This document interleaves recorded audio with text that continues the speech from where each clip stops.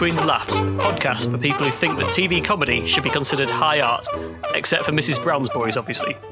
I'm Rob Cowan, and I'm joined this week by Paul Brunger in Manchester and Mike Techman in Brighton. Hello, everyone. Hiya. Hi, Rob. How are you? I'm good. How are you? I'm not bad, thanks. I'm not bad. It's a nice drizzly. What day is it? I've not done any work in 2 months. Is it a Wednesday? It's Wednesday, hump day. Is it? Are you now working a similar working pattern to your average sitcom character? Are you doing sort of a Chandler never goes to the office thing? I am. Rob? It feels very much like this. I would, if I lived in New York City in an absurdly large flat, be going down to a coffee shop and sitting on a sofa with all my friends every day. Except all my friends are at work every day, and I'm living with my parents in rural Lancashire. So are you more of a rural Kramer then, kind of lounging around in a robe, popping around your neighbours for ham? Renovating my house and stealing my neighbour's food, yeah. You can't That's tell right. me that having not done a day's work for several weeks, you haven't come up with at least one get-rich-quick scheme. I'm full of them. He wouldn't be here if he had. I thought this was it, the podcast. This is it. I didn't say any of them had worked. So which comedies do you think are the most unrealistic in terms of their approach to how real people live? I mean, Friends has got to be pretty high up there. That's pretty outrageous that they've got these amazing apartments seemingly very close to Central Park. Certainly very close to Central Perk, which I presume is near Central Park. And none of them do any jobs. They all have wildly different incomes, which they sort of draw attention to at some point. Yet they all seem to be able to A, be friends with each other, and B, kind of only hang out in these amazing apartments, and C, have no other friends. That is explored a little bit, though, isn't it? The thing about, well, there's one episode, I think, where the three poorer ones at that stage, Joey, Rachel, and Phoebe, I think, can't afford to go to the gig that all of the others are going to. Can't afford to go to Hootie and the Blowfish. That's right. That's right. Yeah. And there is something as well that they actually do quite a decent job of addressing some of it, because the apartment is apparently rent controls and everyone still thinks it's their auntie or something that lives there.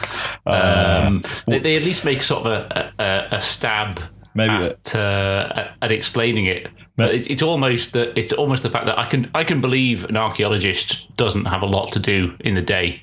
I can't imagine there are many archaeological emergencies that Ross has to address, whereas Chandler and his work as a transponder or whatever it is that he does, like they'd probably want you to show up in the office now and again. And like Monica's a chef, she surely has to work nights and stuff. Long hours, grueling hours. Maybe I'm just being a classic millennial and having a go at Friends, but like... How many episodes are there in a series of Friends? 20 or something? 20. So I guess we're only looking for like one day a fortnight when they're all not working and doing something at the same time, assuming that every episode only takes place in one day. That's right. I mean, my experience, they don't... obviously, some of them live together, but Ross and Phoebe, certainly in the earlier seasons, don't live anywhere necessarily that close to the other. That is true. And yet, like, my experience of living in London, close to close friends, I never see them. No, that's true. I mean, I don't live there anymore, but when I did, 6 months would go by without seeing some of these people. Like, 15 I see minutes people down more the road often from when I me. lived in San Francisco. We used to live 15 minutes from each other, and we saw each other maybe once a year. Yeah, I probably saw Paul more.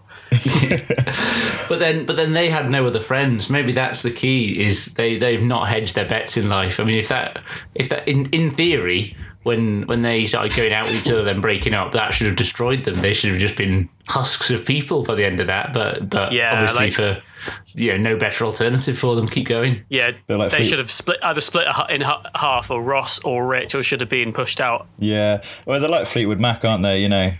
People break up, can't break the chain though. You've got to keep them together. Are there any comedies worse than Friends for that? So I think Game Face, obviously made by friend of the pod, Roisin Connerty, she's got an absolutely enormous house in that. And obviously... She shares it with a couple of people, though, doesn't she? Yeah, but still pretty big. I mean, I'll let her off because obviously she's got to fit cameras in it, but it's that's pretty outrageous. And How I Met Your Mother's pretty their kind of loft thing that they live in is incredible.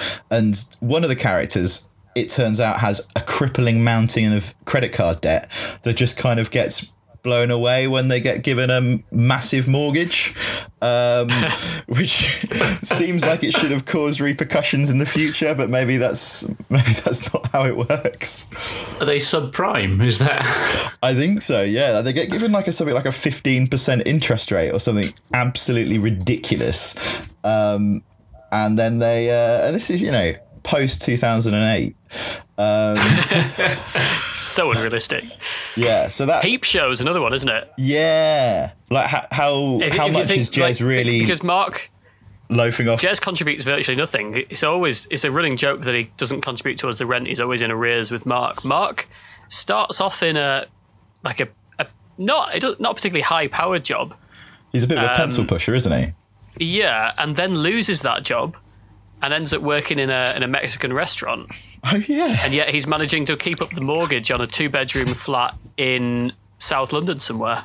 It's Croydon-y sort of area, isn't it? Yeah. So I think what we've learned from this is particularly what these three comedy fans want to see is much, much more realistic mortgage applications in sitcoms. That would really add to our enjoyment of what's going on. If they could just release a sort of brief kind of financial statement and set of tax returns for all the characters, just so that the world isn't broken. It should be like Hillary and Trump. There should be a lot of pressure on them to release Ross's tax returns. Exactly. What I want to know. I want to see a bank statement for Mark Corrigan. That's what I want before I can really enjoy Peep Show. That's always what held me back. That incredible show.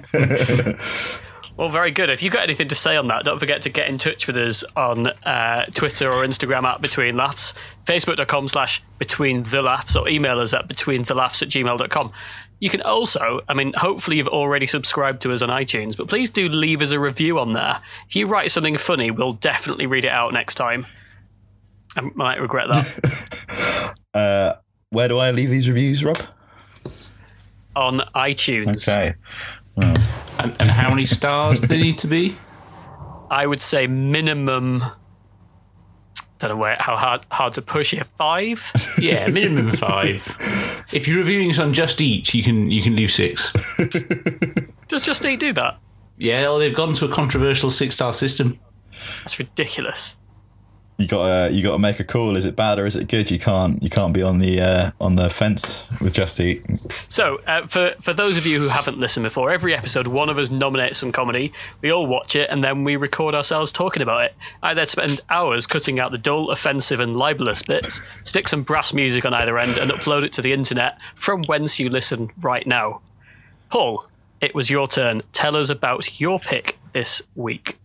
So I had been hoping to originally to pick Australian sitcom Soulmates when that was still on Netflix, because I'd watched it. It was by no means perfect, but I enjoyed a lot of it and was really interested to hear what people thought. However, no one else, no other Netflix subscribers in the world shared that opinion, so it's been taken off UK Netflix. So I thought, well, keeping with the Antipodean theme, I have gone for Nanette, which is a live stand-up performance by a Australian comedian called Hannah Gadsby.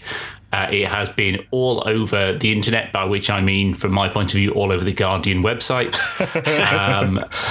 And it is a show which she toured for some phenomenal amount of time, like 18 months touring this show, which kind of we'll get into what the show is like, but I cannot think of a more draining, emotionally draining 18 months than touring this show around the world. I can imagine that was horrendous, so hopefully she's all right. I don't know. It sort of opens as a fairly kind of stereotypical stand-up gig, and then goes into some some interesting places, shall we say, where she talks originally about quitting comedy. And then kind of does so, but not in the way you expect. But it then goes on to be a completely straight-faced commentary about what her experiences as a lesbian and the world's reaction to that. So there's some really kind of hard-hitting stuff as you go into it. So I really enjoyed it. I think there's a lot to talk about there, probably a lot of which we're not qualified to do, but I'd be very keen to hear what you both thought of it. Are you saying three straight white men aren't qualified to do almost uniquely, but then based on the quiz episode, we're not qualified to do much, so I think it's fine. Thanks for having me back after that. We'll get away with this, no problem. We're very much living white privilege here, aren't we, by feeling the authority to comment on anything when being qualified to do nothing. By the whitest of all mediums, a podcast. Yeah, you're right. It was toured for a long time. I looked it up before. It went to the Edinburgh Fringe. It won Best Comedy Show at the Edinburgh Fringe in 2017, and it's only just finished its run, I think, in the last few weeks. It spent a long time in New York. It's amazing the presence that she has, like, as she sort of transitions from comedy show into kind of, I guess, kind of one-woman show kind of piece of theatre. In the Sydney Opera House, there's this huge amount of people watching her that she manages to really sort of, you can see it really affects the audience. I know I was weeping by the end of it. It's interesting. I just pick up on something you described as a one-woman show a second ago, and I read a quote from an interview by Hannah Gadsby earlier. She says, "I knew that the show that I was looking to write would be dismissed critically as being just a one-woman show because I've seen it happen before." And then I thought, well, that's a bad idea to just jump down on it like that. I mean, nobody ever accuses men of doing one-man shows. They just do them. And that got me thinking, do we ever describe shows as one-man shows if we think there's not enough jokes in here? I mean, Stuart Lee's the only thing that springs to mind for me. So I actually did see a one-man show last year. Have you guys heard of the comedian Richard Gadd? He is... No. Name rings a bell. He did a show called Waiting for Gaddo, which won the Edinburgh Fringe. Then he toured a show called Monkey See, Monkey Do, which is what I went to see. It's a similar-ish premise. It's about him being sexually assaulted, and the sort of repercussions that had on his feelings about his manhood and his sexuality and all this sort of stuff. And he spends the whole thing on a treadmill, because it was around the time that Katie Hopkins said, I don't get depressed. For anybody who's got depression, don't take any medicine. Just the best medicine you need is a pair of running shoes or something along those lines. It was something horrible. So he started running, and it's sort of like he kind of walks you through it, and it's multimedia. And again, similarly, it's absolutely, I had a very similar emotional reaction to it. I left it feeling quite emotionally drained and, sad, for want of a better adjective. But there were jokes in it, and there were funny bits. In that one, it was much more of, he didn't take you out of the comedy show. It wasn't in the same sort of format. It was, there was, stringing out the tension and then slashing it with a joke and then kind of doing that repeatedly. But it did obviously end with a very pretty punchy message. So yeah, I'm pretty sure describe that as a one-man show. I do think that probably the phrase one-woman show does seem more prevalent. I don't know if there are more one-woman shows. Maybe men aren't doing these sort of emotional, introspective things so much. I've certainly come across, not necessarily watched, but come across reviews of kind of serious, emotional shows more from female comedians. And I wonder if that's a lot due to what Hannah Gadsby discusses around kind of the power play of where women come to and self-deprecating humour and things like that. Because I almost think, there's a whole stack of comedians. This is one of these things that's almost become a modern stand-up trope is doing the dead dad show. Yeah. Where a lot of male comedians as well will do a show, but I just don't think it gets labelled. I think if you go and see Simon Amstel do a show about his dead dad or something like that, then it's just his show.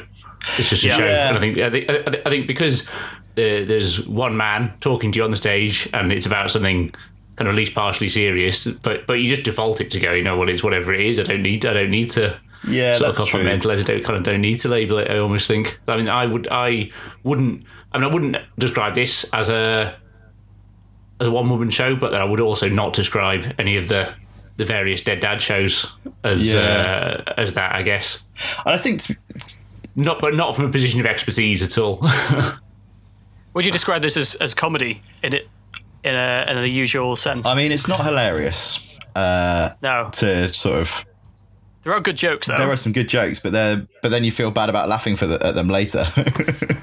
But I think that's what's great about it is or certainly powerful about it, is the first 2/3 of it are actually, I thought it was really punchy. I thought the jokes were really well done. I thought it was very much, I can, in an era where it seems like people who aren't that good seem to get given arena shows all the time, or people that I don't think are that good go from I have never heard of you to he's doing an arena tour, and I go sorry, John who, Bishop what?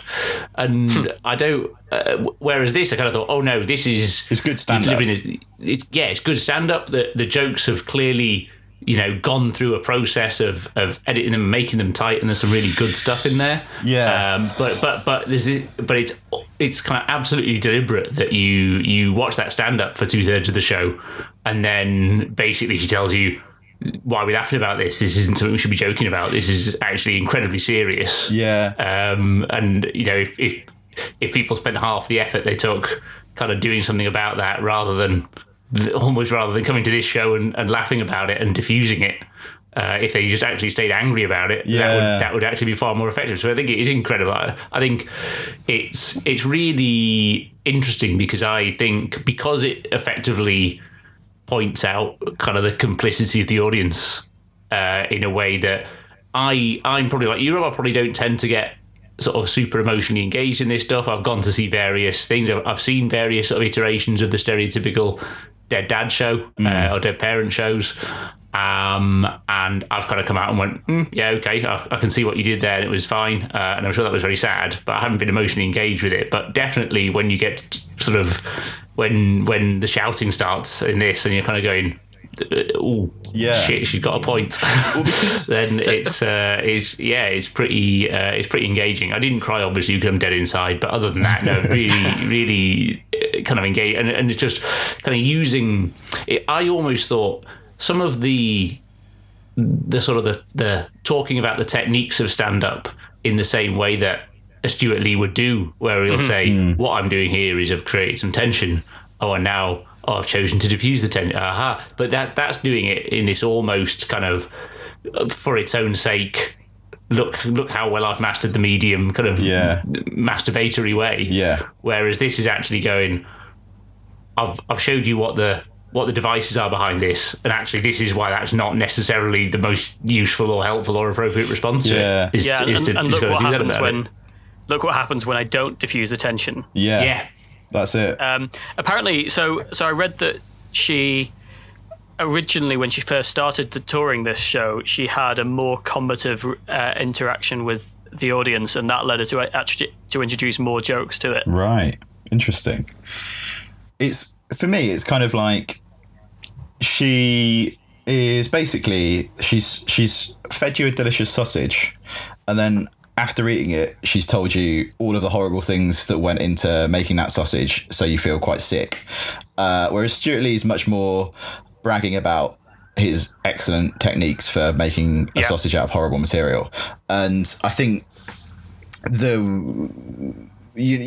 no call to activism within the Stuart Lee jokes. No. And I think within this you do finish it feeling, because you know that you've laughed at those jokes at the start, and you know that you have been complicit in it. It's a really great way of, particularly as a straight white man, having your face rubbed in your sort of unconscious complicity with these sort of with the discrimination and prejudice towards LGBT people, particularly people who are not gender normative, like Hannah Gadsby is. So I thought it was a really powerful way of getting some empathy with the crowd by taking that transition and making people look at themselves. And it's I kind of started watching it, and she talks a little bit about depression medicine in it, and there's a really interesting through line of the show about the Vincent van Gogh comments. And when she started that, I was like, oh, here we go, because on the open mic circuit, particularly where I'm gigging, it's, every night you'll have 2 or 3 people doing a bit about depression or whatever, trying to do a kind of a Simon Anstall and Ernest comedian type thing. And I thought, wow, not another one. But she absolutely nails it. She nails it when it's a joke, and she nails it when she transitions it into being a play. What would you call the end bit? Monologue? I mean, I'm kind of with you. It's definitely dramatic. I almost kind of struggle to apply something like play to it, because it doesn't feel, it's dramatic and the techniques are being used are dramatic, but it doesn't feel kind of fictionalized at all. It just feels like, well, this is what happened, and what the hell are you going to do about it? I think I like the idea of this subversion of the callback. So many comedy shows will have the callback, a very effective comedy device to make something funnier by referencing it a second time in a slightly different context. But she completely subverts that, flips it upside down by using it to revoke earlier humour. So she'll tell a joke, and then 30 minutes later, your permission to laugh at that joke has just been revoked. Yeah. And it's time for you to sit down and hear some honest truths. And that I think was extremely powerful.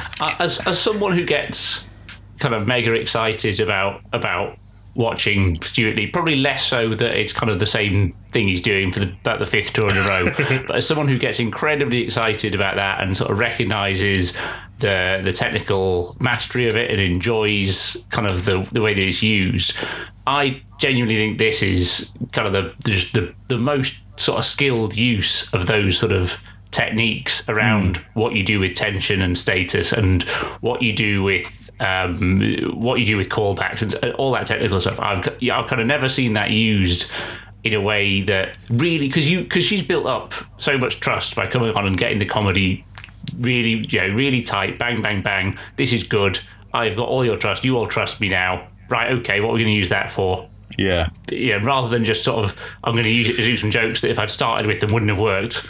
I'm going to come in and we're going to do this now. And I just never, I think, like, for that reason alone, I mean, that's why I kind of love that it's had, albeit in the echo chamber, but it's had a lot of coverage. Because, I mean, had either of you heard of Hannah Gadsby before we did this? No.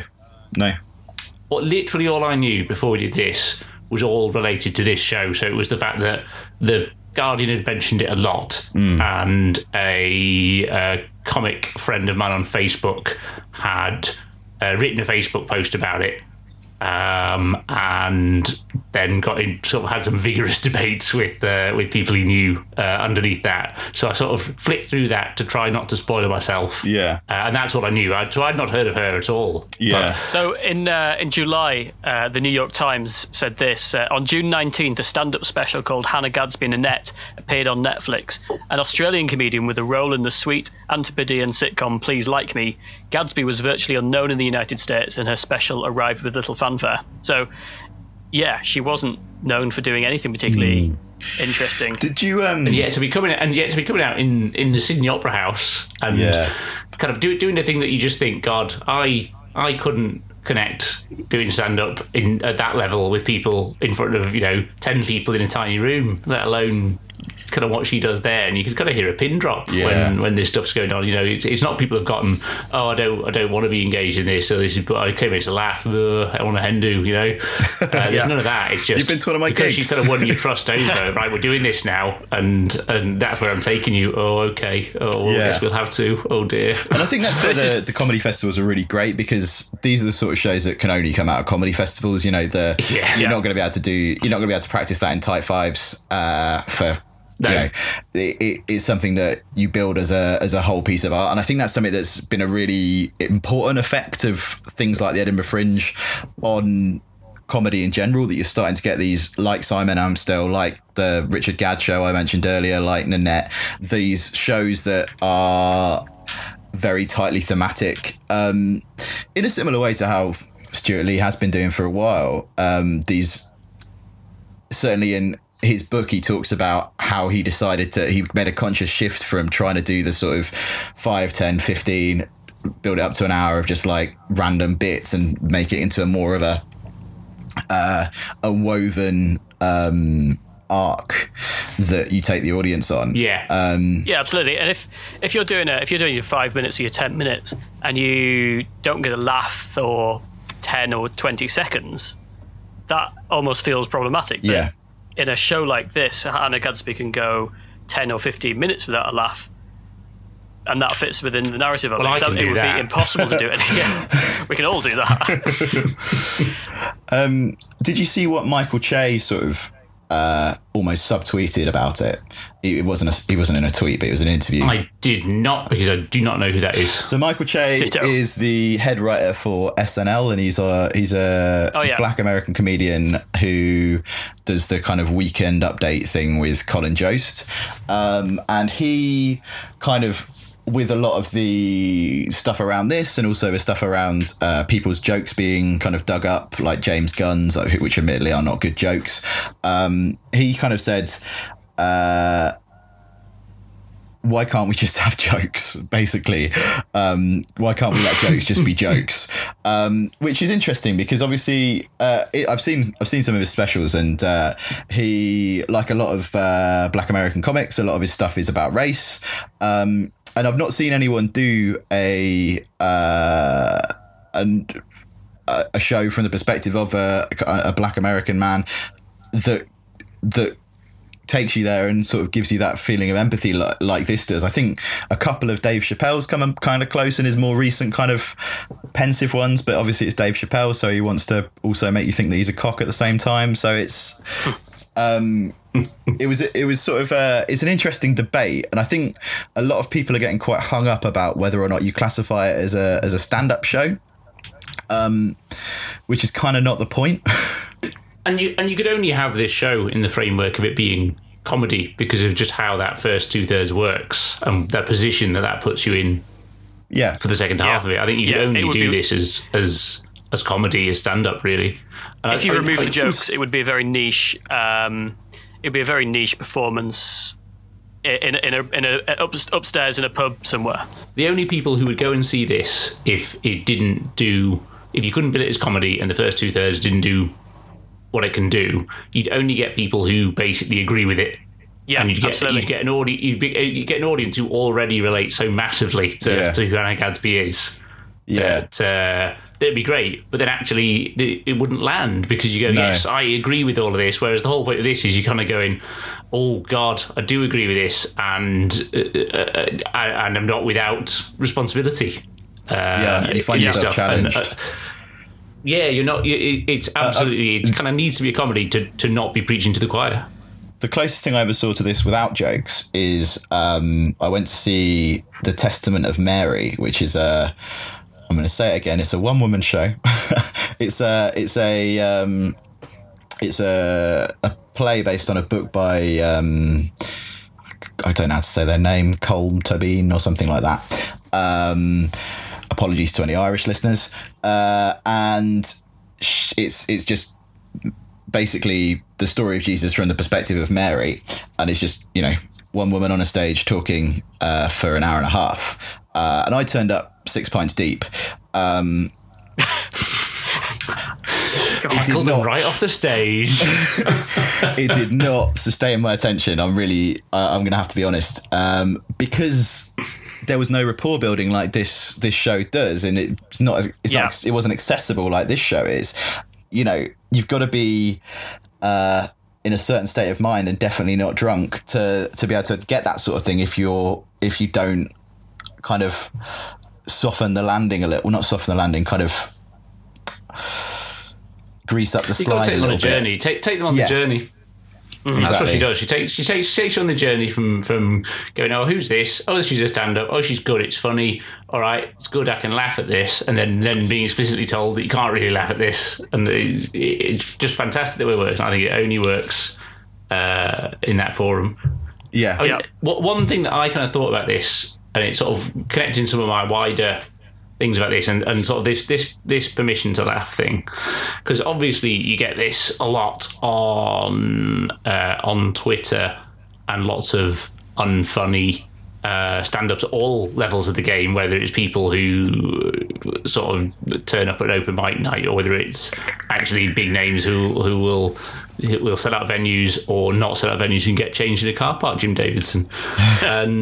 But just this idea that, oh, well, you can joke about anything, can't you? I mean, I can do jokes about women because they're just jokes. So I'll do sexist jokes because they're just jokes. And this is Rowan Atkinson's thing, isn't it, from the last couple of weeks? Yeah. And I kind of think there's a piece there that says, well, actually, I think you can do jokes about stuff, and that's kind of fine.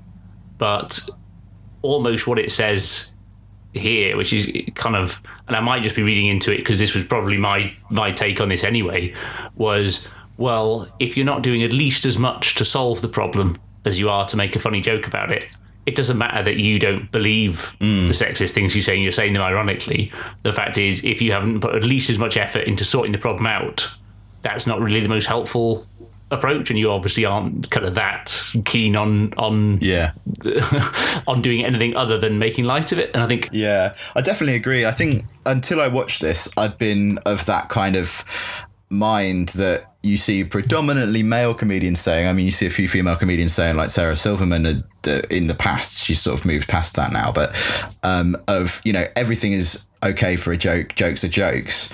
And then I sort of watched, and I'd kind of always kind of believed that, and nothing I'd ever done in my comedy. I only make jokes about Yorkshire tea, really. But in 10 years when my Yorkshire tea bit's incredibly famous, people will love that. But it was it really challenged that, and it kind of made me feel bad for thinking that, because you kind of realize that jokes can do harm, and that, you know, you've got to be, comedy should be about punching up, and it should, you know, you can't take your status and privileges away from you when you stand on a stage and start making jokes about stuff. You know, you can't suddenly stop being a straight white man and allow yourself to make jokes about anything, really. Yeah. And I kind of think it sort of goes beyond the punching up stuff, because I think even that's almost what this says is, her jokes are obviously, you know, right on and groovy and kind of fine. They're ticking all the boxes of being on the right side. And she's even saying, well, even that's not actually the point. The point is, what is the serious thing that happens about it? Because if you come in here and I, you know, make you feel uncomfortable about experiences that she's had and the way people have approached her and attacked her and things like this, and then she diffuses that with a joke. Yeah. Well, we go home and think, it's sorted fine. Then, isn't it? Yeah. We did a joke about it, so it's sorted. And it's even, I think it's even beyond the punching down. It's that actually the whole effect of that at all kind of doesn't work in a lot of ways. And obviously, you know, she's a stand-up and she hasn't sort of quit stand-up, as she said, but within that part of the performance, she does quit stand-up, and she kind of says that on its own kind of doesn't work and we need to do other things. Yeah. I would question, though, that, you know, is that the point of comedy, or is that the point of going to watch comedy, that you should come away feeling like you have to change the world in some way? No. I don't think it is, but I think the issue is I probably spend more time watching comedy than I do changing the world. And are my priorities entirely correct in that regard? Her point is that she used to do, and does in this set still a little bit, do self-deprecating jokes. Yeah. and that gives permission essentially for the audience to laugh at flaws. But that's what a lot of stand-up comedy is anyway. It's what she's now essentially saying that's not good, and that inequalities that she's drawing attention to, we shouldn't be laughing at, because that's not doing anything about them. But if she takes that too far, then nobody goes to see the show in the first place, because it's not a comedy show anymore. Yeah, and I think as well, there's an element to it which is it's a personal thing for her, where she feels like she is causing herself damage, and I don't think that in doing this she's necessarily passing judgment on other queer comedians who are perfectly happy making their living off of doing jokes about being queer and their experiences with that. I think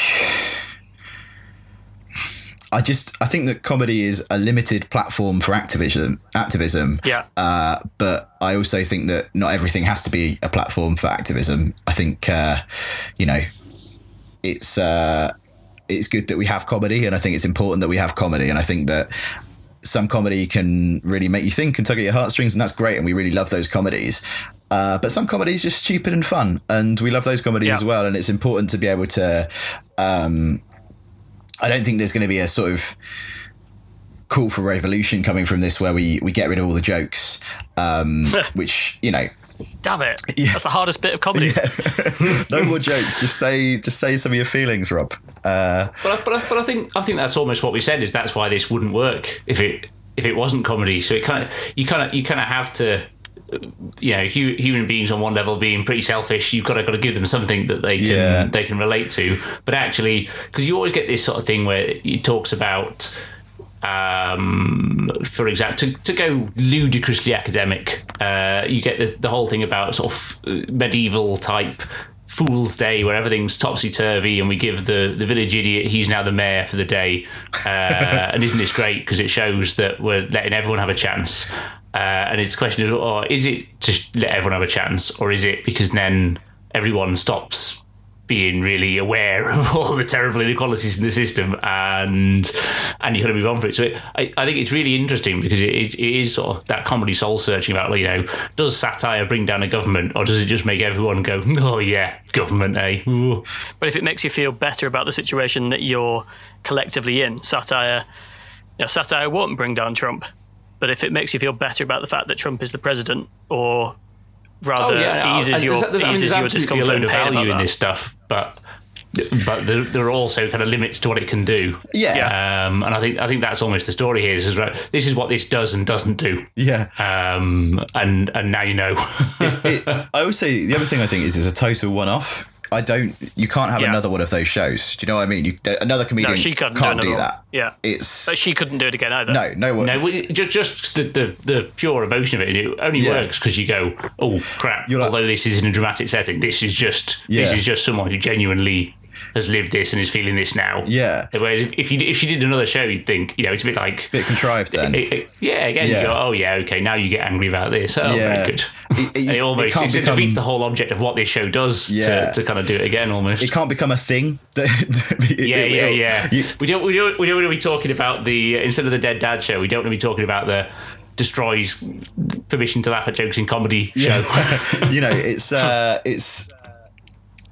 Yeah, exactly. It's it only works because you're not expecting it, and it only works because you've never seen it before, and you're used to comedy being a comedy. That's true, actually. If you expected it to happen, if you went to go and see it again, you'd just be going, "Oh, it's coming! It's going to do that bit. Exactly. It's going to do it. It's going to be exciting." Yeah, whereas, exactly. It's all about the trust that's built up, and then now here we are, and I definitely think people need to watch it. I mean, hearing us talk rot about it and occasionally reference medieval fools and the LGBT community and the purpose of comedy doesn't kind of give you doesn't really hit you with how good this is, both powerful. On a comedic level and also just what that's then used to do is really impressive. That recording of it is, I think, going to be something of a classic that goes back. People go back to a lot because it's Yeah, I hope so. I think that's a really good point. I really hope it is.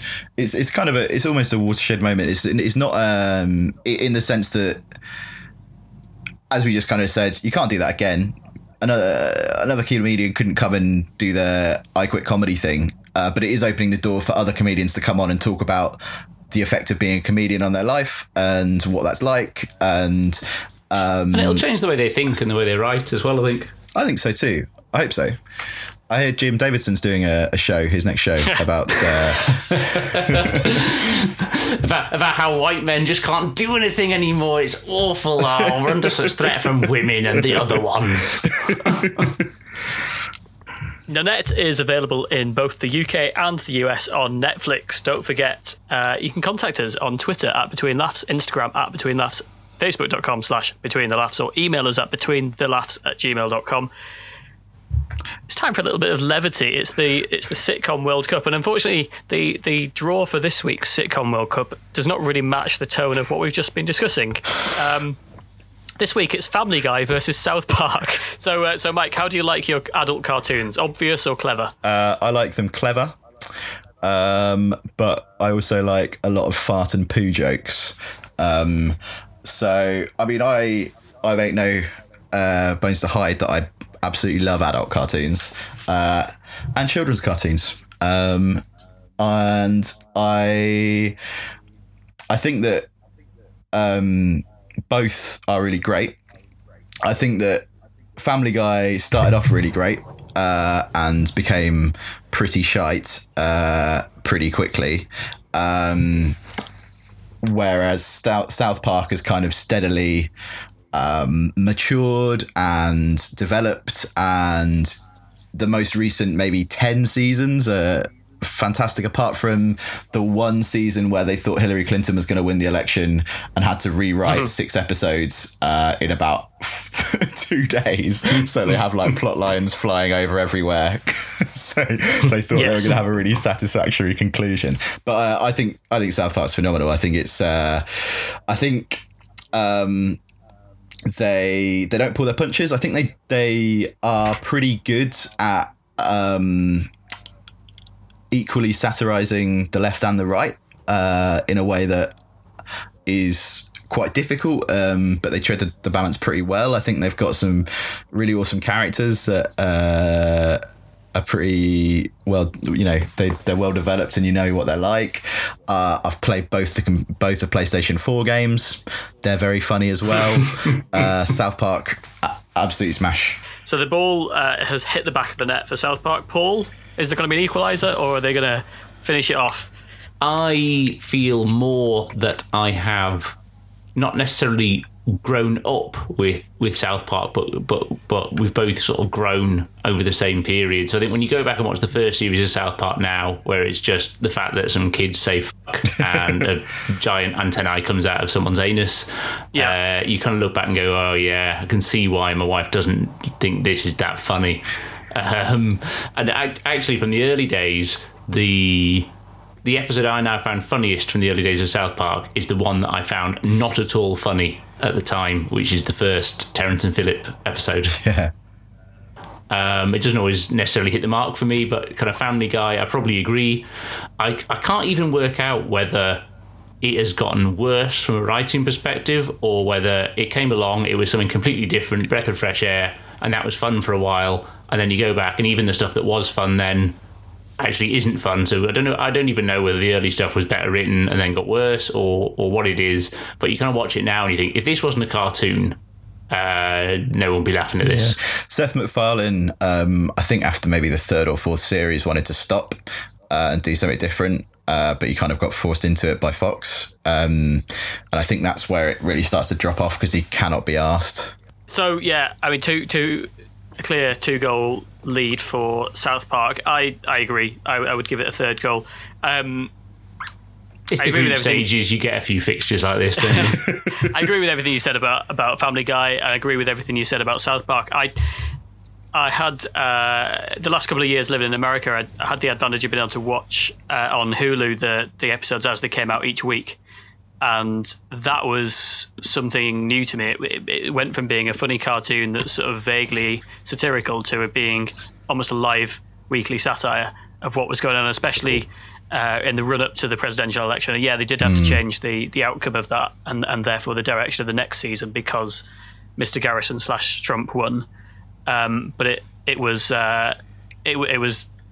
really, how they played with this idea of nostalgia through the member berries and things like that was really very clever. It wasn't just a simple let's mock Trump, let's mock Hillary. It was let's have a look at what's going on in small town working class America. What are these people reminiscing about? What do they think was better in the old days, and how can America be great again? When was it great and why was it great? Yeah, they've done some. They've got better with time, and I hope they keep getting better. Yeah. So it's a 3-0 win to South Park. So that's all that we've got time for. So we'll be back next time to discuss the lovely comedy. It couldn't be further from Nanette or South Park or Family Guy. The lovely comedy Parks and Recreation. Bye. Bye. Hivashti. That's finish. And that is the finish. Oh,